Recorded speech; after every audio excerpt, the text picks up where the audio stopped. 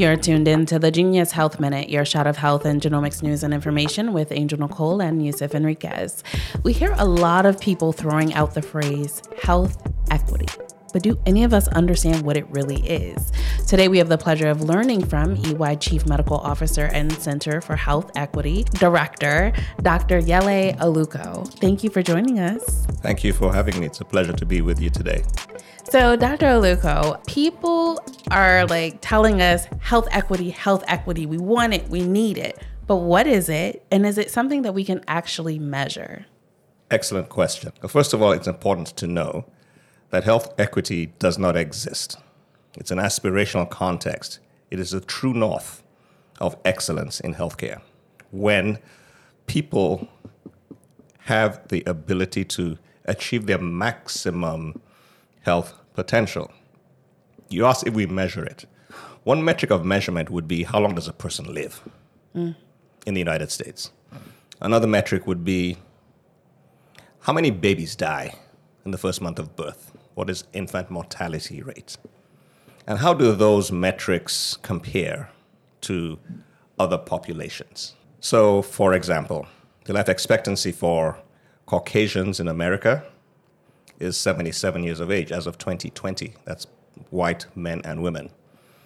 The life expectancy for black men and black women is about 72 years of age, 5 years lagging behind the Caucasian metric. If we say that equity, achieving maximum life potential in life expectancy is 77 in the white community, then blacks don't achieve it.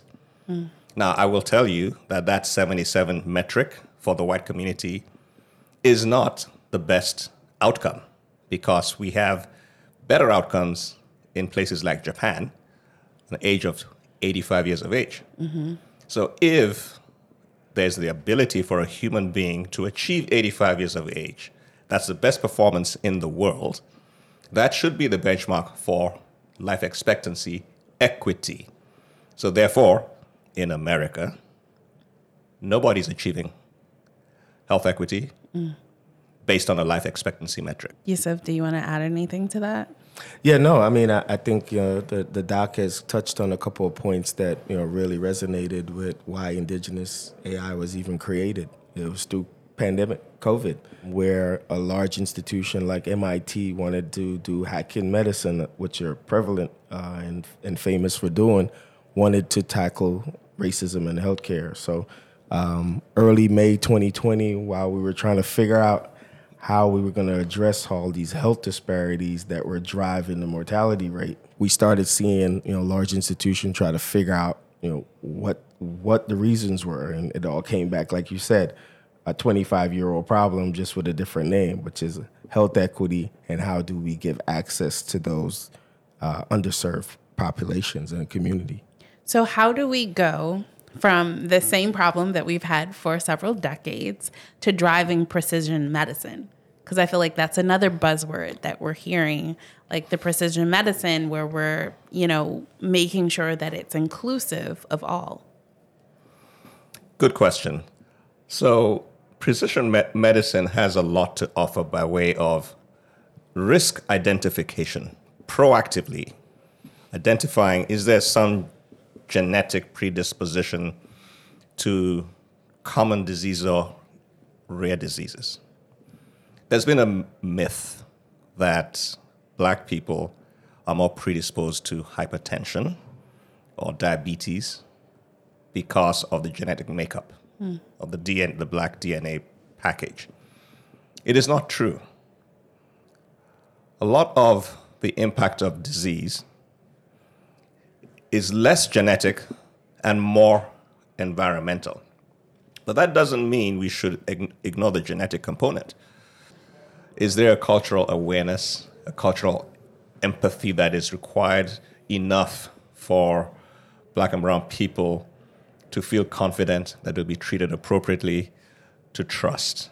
There's a long history of lack of trust. Correct. Driven by a painful legacy of medical experimentation on black and brown people. Now, it's not to say that that continues to happen in the manifestations that it did in the past. Everybody's heard about Tuskegee. Most people have heard about Henrietta Lacks. Now, those examples are not unique to just those occurrences. That essentially was the practice of the day. And because it happened, there are existing consequences that we should be aware of to gain trust. Right. Well, we're definitely going to have you back, and we're not letting you go. We're connected for life. So don't try to run away from me and not answer me when I reach out to you on LinkedIn. We are running lock, step, and barrel in the same direction. We're in this together. I love it. I love it. All right, y'all. That is your dose of genomics, health, and information for the week. We look forward to educating you, exposing you, and engaging you in these genomic conversations here each and every week. If you can't wait until then, download the Alive Podcast Network in your preferred app store. To learn more about genomics and precision medicine, visit IndyGeneUS AI.